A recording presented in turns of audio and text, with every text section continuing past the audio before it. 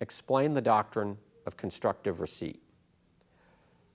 Virtually all individual taxpayers are cash basis, meaning their income is reported in the year received or constructively received. The rationale for this rule is to limit the ability of taxpayers to determine the most favorable year for receipt of income. For example, a taxpayer may wish to defer receipt of income to a following year when their marginal tax bracket is lower.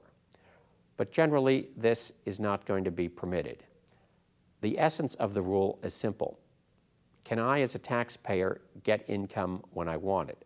If so, you're in constructive receipt of the income, regardless of whether or not you're in possession of it. There's an allied principle to the doctrine of constructive receipt called the substantial risk of forfeiture doctrine.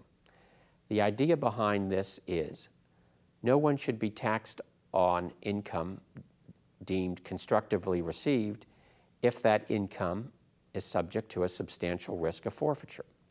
For example, a payment to a taxpayer will not be made until 5 years from now.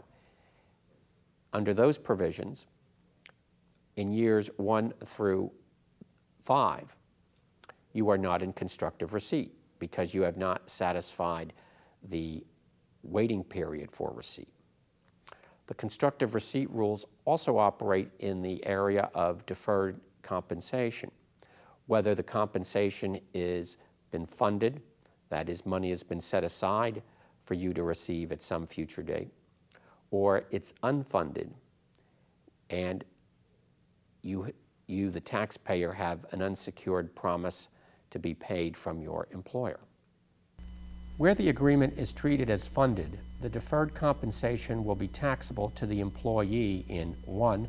The first year the employee rights are not subject to a substantial risk of forfeiture, or to the first year the employee's rights can be transferred to another party free of those substantial risks of forfeiture.